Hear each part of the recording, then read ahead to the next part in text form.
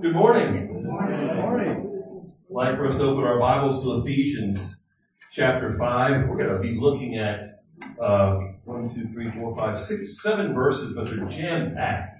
They really are. Paul is concluding a section that began in chapter 4, verse 1. And what he's doing from at this point, what he's been doing since chapter 4, verse 1, is he's applying the gospel to our lives. Let's say that again. He's applying the gospel to the Christian life. And so in verse 1 of chapter 4, we read, "Therefore I, the prisoner of the Lord." In other words, based on what I wrote in chapters 1, 2, and 3, based upon how blessed you are as followers of Jesus Christ, because of all that God has done for you, and all those eternal infinite blessings that you have in Him, walk in a manner worthy of the calling with which you have been called. And he continues that theme of a walk or the Christian life, the Christian conduct, throughout chapter 4 and into chapter 5. For example, verse 17. "I have heard together with the Lord that you walk no longer just as the Gentiles walk." In other words, back it up in chapter 4, he says, here's the gospel, 1, 2, and 3, and here's how it applies to our lives, in particular, the body of Christ. So to walk in a manner worthy of the gospel is to walk unified with other believers. And then you get to verse 17. "I want you to walk differently than the world around you." And then you get to chapter 5, verse 1. He says, "Therefore be imitators of God as beloved children and walk in love." Walk the way God loves, with His love, not the worldly counterfeit love, but with His, we talked about last couple of weeks. And now we get to verse 8. "Walk as children of light." Walk as children of light. And he applies the gospel to the area of sexual morality. Okay? In that section. And now we get to verse 15. And he says, "Therefore be careful how you walk, not as unwise men, but as wise." The Christian walk is a wise walk. And I want to talk about that this morning in verses 15 through 21. So let's stand together. And that will be our scripture reading this morning. Ephesians chapter 5, verses 15 through 21. As Paul begins to sum up the gospel application to our lives. Verse 15. "Therefore be careful how you walk, not as unwise men, but as wise, making the most of your time." Your Bibles might say, "redeem the time, because the days are evil. So then do not be foolish, but understand what the will of the Lord is. And do not get drunk with wine, for that is dissipation, but be filled with the Spirit, speaking to one another in psalms and hymns and spiritual songs, singing and making melody with your hearts to the Lord, always giving thanks for all things in the name of our Lord Jesus Christ to God, even the Father. And," verse 21, "be subject to one another in the fear of Christ." Let's pray. Heavenly Father, this is a powerful passage. It's a powerful 6 or 7 verses. And Lord God, it's just packed with practical Christian living. But it's packed with your will and how you want us to live as followers of Christ, as your children, as your sons and daughters in your Son. So Father, I pray that you would give me the grace and the understanding to articulate your truths to your people for your glory. I ask these things in Christ's name. Amen. You may be seated. Thank you, Michael. Kids over there safe. This is our first Sunday. Well, most of y'all know that, but by the way, since I'm talking, I hope I don't embarrass you, Samuel. I hope I don't embarrass you by singing it. Are you a friend of Doug? Now that might embarrass you. Doug's not even paying attention to me back there. He knows when to shut me out. Anyway, this gentleman's a friend of Doug. His name is Samuel. And I hope y'all greeted him earlier, and if not, you will before we leave this morning. So great to have you with us, brother. Thank you so much. Thank you so much. So, all right, verses 15 through 21. I entitled "A Wise Walk." A wise walk in a corrupt world. A wise walk in a corrupt world. And I just explained how this has been building, or Paul has been applying the gospel to different aspects of our lives, from a moral aspect to imitating God's love, to putting off and putting on, being different than the world, a unified walk. And now he says, verse 15, "Therefore be careful how you walk, not as unwise men, but as wise. I believe in verses 15 through 21, Paul is really summing up this section before he gets into specific relationship of husband and wives and Christ and his church. So, after this bunch of principles or ways to apply the gospel to our lives, he's summing this up before he gets into verse 22, talking about the marriage and talking about Christ and his church, which we will begin to look at next week. Notice what it says in verse 15 about the walk. Conduct yourselves, not as unwise, but as wise men, for the sentence does not stop. It goes to verse 16. Listen to this. Making the most of your time. A wise follower of Christ, a Christian who is wise, they make most of the time that God gives them. Are you there? They make most of that time as followers of Christ to honor their Savior. But notice why. Because the days are evil. Because the days are evil. Now let's think about that for a minute. We have been off and on as we've gone through Ephesians, particularly chapter 2, verses 1, 2, and 3. It says you were dead in your trespasses and sins, in which you formerly walked, okay, according to the course of this world. We've learned that the world is going a certain course, and the end of that course is destruction. God in Christ has put us on a new course, right? And that new course leads to eternal life. That new course is called being a follower of Christ, and that's what Paul has been describing since chapter 4, verse 1. But he goes on earlier in chapter 2 and describes this world. According to the prince of power of the air, the spirit that is now working the sons of disobedience. We used without Christ, before Christ, we just walked in disobedience. I don't know about you, before I came to Christ, I really didn't care about honoring Christ. I might have known of him, I knew about him, but I did not know him. Okay? And so, I was like this. You were like this. That's why he says, and you were dead, Christians. You were once like that. You were once on that course. And in verse 3, among them also, we too formerly lived in the lust of our flesh, indulging in desires of the flesh and of the mind. And were by nature children of wrath, even as the rest. He brings this up again, this world, in chapter 4, verses 17 and 18 and 19. He says this, so this I say and affirm together with the Lord, that you walk no longer as the Gentiles also walk. In other words, be different. And we understand that the word Gentiles there was in reference to the unbeliever, a lost person. Okay? Don't walk as a lost person anymore. Don't walk as those who don't know Christ, who are not one of my children. And he says, in the futility of their mind, being darkened in their understanding, excluded from the life of God because of the ignorance that is in them. Because of the hardness of their heart. What do you think Paul's getting at here? Nothing but this. When you're in Christ, there's a difference in your life. And he's spelling that out for us. The difference isn't you become perfect. The difference is you're going a different direction now. It's not perfection, it's direction, right? Are you with me there? Okay? And that's why it says, verse 18, being darkened in their understanding, excluded from the life of God because of the ignorance that is in them, because of the hardness of their hearts. We're no longer ignorant. Our hearts are not hardened. They've been softened. Actually, they've been changed. We've been born again. We are new creatures in Christ with a new disposition, with new desires to actually want to fall in love and follow Christ. Okay? And want to follow his will. So you see Paul does that again and again. Actually, later on, we get to chapter 6. We're not even there yet. He's going to talk about spiritual warfare. Okay? Which I really like, because when we talk about walking in the Lord, we talk about walking in men are worthy of the gospel, talk about walking no longer as the Gentiles, talk about walking in God's love, about walking as children of light, and now this morning walking not as unwise, but as wise men. It doesn't happen without or outside the context of spiritual warfare. You're going to have opposition every step of the way. And it doesn't just come from without, it comes from within. Your old nature, the flesh.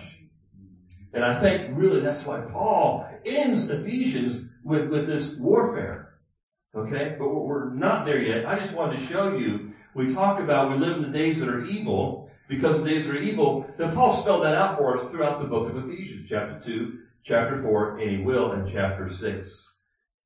So he describes what this evilness is. It's a confusing culture where the lines between good and evil are distorted. And the difference between truth and error are twisted.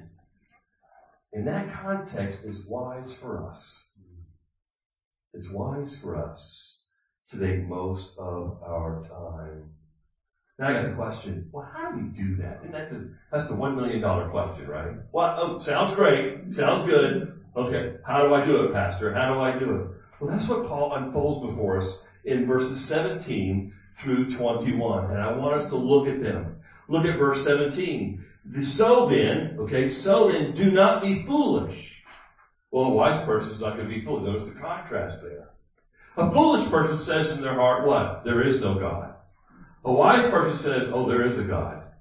And he said to his son. So that would be us. But notice, so then do not be foolish, but understand what the will of the Lord is. I want to park right there. We're talking about how then. How do we do it? How do we make most of every day? How do we make most of our lives for Christ? How do we make most of the time or redeem the time that we have on earth for Jesus Christ? Number one, you understand the will of God. There's going to be 4 things. But number one, understanding the will of God. Understanding the will of God is the first one. Now, what is it? Well, Paul's been spelling it out for us. Chapter 4, verse 1, right? We've been reading, we've been learning, God, what is your heart's desire for your children? What do you want of me? Well, walk in a manner worthy of the calling with which you've been called. Chapter 4, verse 1. Here's another part. Here's what God also, as a father, wants of his children. I want you to put off the old and put on the new. I want you to put, and that's a lifestyle, beloved. You never stop doing that. Never, ever stop doing that. It's a lifelong process. Okay? Well, God, what else do you want us to do? Chapter 5, verse 1. I want you to walk in love, he tells us. I want you to walk in love. Just as Christ. Well, how do I know what that looks like? Just as Christ also loved you. Selfless, sacrificial love. We learned about that last couple of weeks. Well, what else is there? Verse 8. Walk as children of light. You're walking without understanding. You're walking with a new morality. Okay? Verse 9. For the fruit of the light consists in all goodness and righteousness and truth. Trying to learn what is pleasing to the Lord. What does God want of his children? He wants them to try learning what is pleasing to him. What's pleasing to him? His will. Right? Which Paul has been spelling out for us since chapter 4, verse 1. Here's another one we're learning this morning. Therefore, be careful how you walk. Walk as a wise person, redeeming the time. God wants us to utilize the time that he gives us for his glory to magnify Christ. Okay? But I also want to share with you some other principles about understanding God's will. What do you think about when you think about God's will? What do you think about primarily? Want me to help you? Okay, I'll help you. Huh? His glory. His glory. Okay, but what is God's will? It's more specific than that. Not broad. Think independently. Think more specifically, not independently. Specifically. How about this? God, who do you want me to marry? What kind of house do you want me to have? God, this job or that job. It's typically what we think about when we think about God's will. Right? Yeah, we're normal. We do. Okay? Say yes. Even if you don't agree, just say yes. Okay. But I know you do because that's where my mind likes to go, right? You know, what kind of car? What is this? What is that? And so I want to share with you some basic things. What I did is I went through the New Testament and I looked at where specifically God's will is mentioned. I want to share with you 4 or 5 of those, okay? The first one is salvation. God's will is for us to be saved. Okay? God's will. Write that down. We're talking about understanding God's will. And I'm going to end with something I think is going to bless your socks off. That's a southern term, by the way. That'll really bless you at the end, okay? So, first is your salvation. That's what Paul says in Ephesians chapter 1. That's where he begins, right? Okay? Look at this. Chapter 1, verse 4. Just as he chose us in him before the foundation of the world, that we should be holy and blameless before him in love, he predestined us to adoption, verse 5, as sons through Jesus Christ himself, according to what? The kind intention of his will. Boom. Okay? So number one, God wills for you is to be saved. Here's another one. This comes out of 1 Thessalonians chapter 4, 3 through 7, if you'd like to turn there. Just a couple letters beyond Ephesians where we're at. 1 Thessalonians chapter 4, 3 through 7. Let me read this. Verse 3, here it is. For this is the will of God. Point blank. Your what? Sanctification. Number one, God wills for your salvation. Number two, that you can say, number two, He wills for you to be set apart for His glory, sanctification. Okay? Really basic. So when people talk about the will of God, they kind of clam up, they kind of sure, oh no, what is God's will? They think they're always walking on eggshells. I want to free you up from that this morning. I really want to free you up from that this morning. When it comes to God's will, it's really more simple than we think it is. Okay? But when we read God's Word, when God wrote this, He said, here's my will for you. And nowhere in here does it say, I want you to marry this person or that person. I want you to get this job or that job. I want you to do this or that. Those are secondary. I'm putting that off to the side. And we're looking at God's primary will for His children this morning. So the second one is your sanctification. And He explains what that is more specifically here in verse 3. That is that you abstain from what? Sexual immorality. Wow. So what does our Father want of us? Sexual morality. That each of you know how to possess his own vessel, and there is his sanctification and honor, not in lustful passion like the Gentiles who do not know God. There you go. And that no man transgress and defraud his brother in the matter, because the Lord is the avenger in all these things, just as we also told you before, and solemnly warned you. For God has not called us for the purpose of impurity, but in sanctification. Notice the parallelism there. Impurity, not impurity, but sanctification. Not impurity, but purity. So when you think about being set apart for God, you must also think about being pure. Okay? So that is God's will for you as well. First is your salvation. Second of all, to set you apart. Now let me just read real quick. I don't even have this in my notes, but it came up in my mind. I love this. Just listen to this for a moment. 1 John chapter 3. See how great a love the Father has bestowed upon you. He's lavish. Just poured and poured and poured. Keeps pouring His love on us. That we should be called the children of God. And such we are, present tense. Not you will be, you are now. For this reason, the world does not know us, because it did not know Him. Beloved, now we are the children of God, and it has not appeared as yet what we will be. We know that when He appears, we'll be like Him, because we'll see Him just as He is. Now, verse 3. And everyone who has this hope fixed on Him does what? Purifies himself just as He is what? Pure. You see that theme?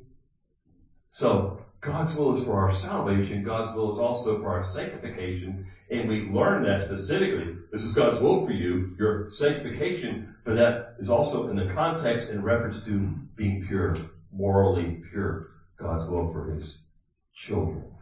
There's a third one. This also comes out of 1 Thessalonians. This comes out of chapter 5, verse 18. 1 Thessalonians chapter 5, verse 18. Listen to this. Point blank again. And everything give thanks. Why? For this is God's what? Will for you. There it is. All you have to do is you go through the New Testament and you look for phrases and verses that say this is specifically God's will for you. Your salvation, your sanctification. Number 3, God wants you to what? Always give thanks. In everything, give thanks. Not in some things, but everything. Let me tell you this. You know what that tells me? You know what Paul's saying here to the church of Thessalonica? He's saying, that's exercising trust. Unthankfulness is not trusting that God's in control. Unthankfulness, no matter what it is. Right? If you're not thankful, then you've got God out of the picture. God is sovereign. God's in control. Even if it's a disastrous thing, even if your power goes out in the morning. And it's a small little thing, really it is. But God's still in control. God still wanted me this morning, even though I blew it for a moment on the phone with my mother, God still wanted my what? Sanctification. You don't need to know. Daniel's going to ask her. Even when negative things happen, bad things happen, God's will for us does not change. You know, and I've got to keep that priority. What do we tend to do as believers? We tend to what? Focus on the problem, focus on the issue, focus on the power being out instead of saying, wait a minute, God, what's my priority? What's your priority? Your will for me is sanctification even at that moment. You're in control of the power. It's going to come on sometime today. But meanwhile, I want to walk in a way that honors you. even though this has happened. Does that make sense? And still give thanks. Be thankful you got a home. Be thankful you had power yesterday. Be thankful you got Duke out there working on it to get it fixed. I mean, just be thankful, right? And actually, this morning, I prayed for the guys out there. God started changing my heart. Mom's going to praise the Lord. Anyway. But I was like, God, I pray for those guys. So I prayed for them out there. I know where they were at. When we pulled out, we saw a crew down there, down the road, working, and they're working in 10-degree temperature. That ain't easy. And what they're working with is dangerous stuff. Right, Tim? Yeah. So, here's number 4. Number 4. How about this? This comes from 1 Peter chapter 2, 13 through 15. God's will for us is to be submissive. First of all, salvation. Second of all, sanctification. Thirdly, God's will is for us to always be thankful in all things. And number 4, submission. God's will for His children is that they have a submissive spirit. This comes from chapter 2, verses 13 through 15. Listen to this. Submit yourselves for the Lord's sake to every human institution, whether to a king as one in authority or to governors, as sent by Him for the punishment of evildoers and the praise of those who do right. Verse 15. Here you go. For such is the what? Will of God. That by doing right, you may silence the ignorance of foolish men. I really believe that when the world or when our community looks at a church and they see submissiveness going on to one another, that makes them question, why are they doing that? Because that's not how we operate. It's not how the world operates. That's not how our culture operates. That's got to attract them in one way, shape, or form. And I think that is a key component to evangelism. I'm being honest with you. Whether even the church has an authority ordained by God, elders, right? That doesn't mean they run over you. Peter makes sure that we understand that, because in 1 Peter chapter 5 he says to elders, don't lord it over them. So it's not like this. Now the world leadership, authorities in the world will like to lord it over us, but in the church, leadership is different in the church than it is in the world, and it is in the world. So we see submissiveness is part of God's will. And then 1 Peter chapter 4, verse 19, listen to this. Number 5, it's God's will that we suffer. Oh, wait a minute. But let's read this. Verse 19. Therefore, those also who suffer according to the will of God, there it is, shall entrust their souls to a faithful Creator in doing what is right. In other words, it's suffering for doing what is right, not suffering for what I did wrong. Okay? We all suffer for doing things wrong. He's talking about God's will for us is to suffer for doing what is right. Standing up for Christ. Living for Christ. Okay? Will oftentimes result into what? Suffering. That too is God's will. So, we go back to Ephesians chapter 5, and we read verse 17. So then do not be foolish, but understand what the will of the Lord is. Number 1. Let's summarize this point up. Number 1, we read about it in chapters 4 and 5. God's will for us is to walk worthy. God's will for us is to what? Be different than the world around us. That means we got to put off the old ways and replace them with the new that we read about in Scripture. Number 3, we're supposed to imitate God's love, right? That we see that's demonstrated in Christ on His cross. Then we're supposed to walk as children of light, right? We're supposed to walk as children of light. It means different. That means having that moral walk and supposed to walk wisely. And we also I went through a little bit, we're supposed to be thankful for all things, all the time. God's will is our sanctification. It means our purification. God's will is for us to be submissive to the ordained authorities that God has placed over our lives. Okay? And then oftentimes it's God's will that we suffer for doing what is right. In other words, when you submit to authorities ordained by God, sometimes you'll suffer for that. But this is pleasing to our Father. And the ultimate illustration example of this is Christ Himself, who Peter points out in chapter 2 of this first letter. So that's understanding the will of God. We'd be wise to understand these principles that I just summarized this morning. But he goes on in verse 18. He says, do not get drunk with wine, for that is dissipation, but be filled with the Spirit. 2 things here. Number 1, don't get drunk. It's a sin. I don't think I have to explain that to us. There's portions of scriptures that talk about that drunkenness is evil, that drunkenness is sin. Okay? But he uses that as an analogy for a truth here that fits the context. And he's talking about being filled with the Spirit. Dissipation means it's wasteful. So don't get drunk with wine, for that is wasteful. It's a waste of time. It's a waste of time as God has given you. It's a waste of your body. It's a waste of your mind. Besides, your body is a temple of who? The Holy Spirit. So rather what? The last phrase of verse 18, be filled with the Spirit. This is not the filling of being filled for a specific task or a purpose at a particular point in time. This is an ongoing. The Greek here is present, ongoing, continuous tense. Okay? Be saturated with Christ. Be filled with the Spirit. The metaphor of filling is not a one point in time, but an ongoing, continuous process. An increased influence. You know how alcohol influences you to do foolish things? Well, we're supposed to be saturated with the Word of God so that we do wise things that are pleasing to the Lord. And a wise child of God knows that. They want to live in a way that's pleasing to Him. To be filled with the Spirit is to allow the Spirit to have an ever-increasing, ongoing influence in my life for Christ. Okay? Yes, I'm allowing. We're talking about sanctification, okay? It's two-way here, okay? I'm involved. You're involved in that. And our responsibility as children is to allow the Spirit to have that ever-increasing influence in my life, in our lives for Christ. How do we do that? Go to Colossians, okay? Because he uses the same phraseology in Colossians. Go 2 letters beyond Ephesians, Philippians, Colossians, chapter 3, verse 16.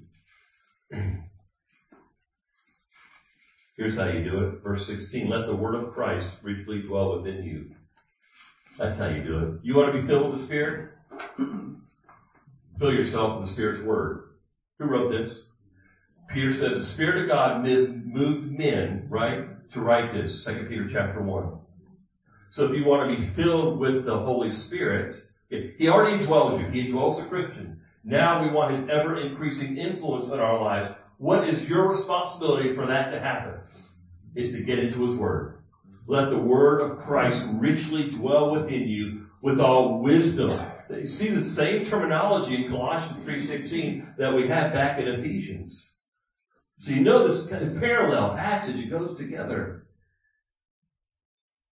With all wisdom, teaching and admonishing one another, with psalms and hymns and spiritual songs, singing with thankfulness in your hearts to God. There's that Thanksgiving again. So how do I get filled? Get into his word. Quiet time, Sundays, meeting with guys or gals, Bible studies, just be saturated with the word of God. What I like to do, and what I've asked people before, is evaluate how you spent your last couple of weeks. How much time in front of the TV? How much time in front of this and that? Versus how much in the Word. That should give you an idea of where you're at. Because if you're not at the Word, if you've got more, your mind's more in the world than in the Word, then you're really not being filled with the Spirit. Right? It's really practical. And that also has to do with, go back to Ephesians chapter 5, it's so practical. It has to do with verse 16, making most of your time. Right? Paul couldn't be any more practical here. You want to make most of your time? Well, that means filled with the Spirit, and that means getting into Christ's Word. So evaluate how you're spending your time every day during the week. And that will give you an indication. And besides, it is desire of every child of God to be filled with the Spirit. Why? Because Jesus teaches us in John chapter 16, he said, the Spirit will glorify me. The reason why I want to be filled with the Holy Spirit is because the more I'm under his influence and his control, so to speak, okay, the more Christ will be exalted. That is the end game. That's the result. That's what it produces. And that should be the greatest desire of our heart. That is the reason why I want to be filled with the Spirit. Because I want Christ exalted. And Jesus says, I will give you a comforter. And his goal will be to glorify me. A lot of people say, I'm filled with the Spirit. I'm filled with the Spirit. I ask, are you filled with His Word, number one? And number two, does it result in Christ being exalted? If you're filled with the Spirit, you're not going to be announcing that you're filled with the Spirit. You're going to be talking about how great Jesus is. You don't have to announce it. What's going to come out is you're going to be ascribing to Christ His work. You're going to be talking to others about how wonderful and awesome He is. Not that I'm filled. I'm filled is more of a self-centered, right? It becomes ego. It becomes, look at me. Instead of look at Him. I'm getting ready to teach you a little bit on John chapter 3. And after Jesus in chapter 3 talks about you must be born again, it goes into the next scene. John goes into a different scene, talking about John the Baptist. And in that scene, he recorded John the Baptist saying, I must decrease. Christ must increase. That's what it means to be filled with the Holy Spirit. You want to decrease because you want Christ to increase. Okay? So number three, he says, be thankful for everything. See, Paul's just summing up everything in chapter 4, verse 1.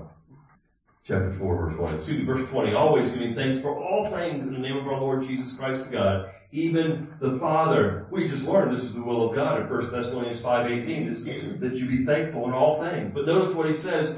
Always give thanks for all things, good or bad. Always have the attitude of thankfulness. Always. There's not a time not to be thankful, is there? Even if you're at a terrible time in your life, God says, there's a reason to be thankful. You're mine. You're mine. You're mine, God says. You're my child. You could not be any more loved than you are right now. God, I know things are bad. God sees everything. He knows everything. But let's be reminded of this. God is more interested in building our character than making us comfortable. That's why James says, count it all joy when you fall into various trials or temptations. Because those things are used by God to produce perseverance and patience in our lives. You see, God's number one desire for you and for me, for His church, is to be conformed to the image of Jesus Christ. And God uses circumstances in our lives, good and bad, for that very purpose, for that very goal. Right? So be thankful for everything. And being thankful, again, is an attitude of trust. It is an act of faith. It really shows that we believe, doesn't it? To not be thankful, it doesn't show that we believe, that we trust God in this situation. See, get your hands off the circumstances. Let go. And grab onto God's will, which is focus on His care, focus on being conformed. I tell you what, write down, and I got this in my notes, write down Psalm 37, verse 4. This really sums up this aspect here, this part of God's will. Psalm 37, 4. And I'll just read verses 1 through 4. Verse 1, do not fret. That's wonderful. Do not fret because of evildoers. Be not envious towards wrongdoers, for they will wither quickly like the grass and fade like the green herb. Instead of this, verse 3, trust in the Lord and do good. Dwell in the land and cultivate faithfulness. Now here's verse 4. Delight yourself in the Lord, and He will give you the desires of your heart. How do you delight yourself in the Lord? By understanding and delighting in His will for you. When you're focused on God's will, you know that God will take care of everything else, even your circumstances. And notice what it says, and He will give you the desires of your heart. See, when you're focused on God's will, the desire of your heart is to be conformed to the image of Christ. And He'll answer that prayer. But you do that because that's your focus, that's your priority, because it's God's. You know that's God's will for you. Psalm 37:4. I've spent a lot of time there throughout my Christian walk. Delight yourself in the Lord, and He will give you the desire of your heart. Number 4, be submissive, which we will talk about the next couple of weeks, because the rest of the chapter deals with that, and even into chapter 6. So let me just summarize that. And be subject to one another in the fear of Christ. The word subject means under. To throw or place oneself under. It's a voluntary act. Okay? It's not me going to you, Ron, and say, you got to submit to me, or if you don't, you're a sinner and you're in trouble because God put me over your life. That's just so sinful, so it's pathetic, isn't it, Ron? Oh, yes. I didn't say it.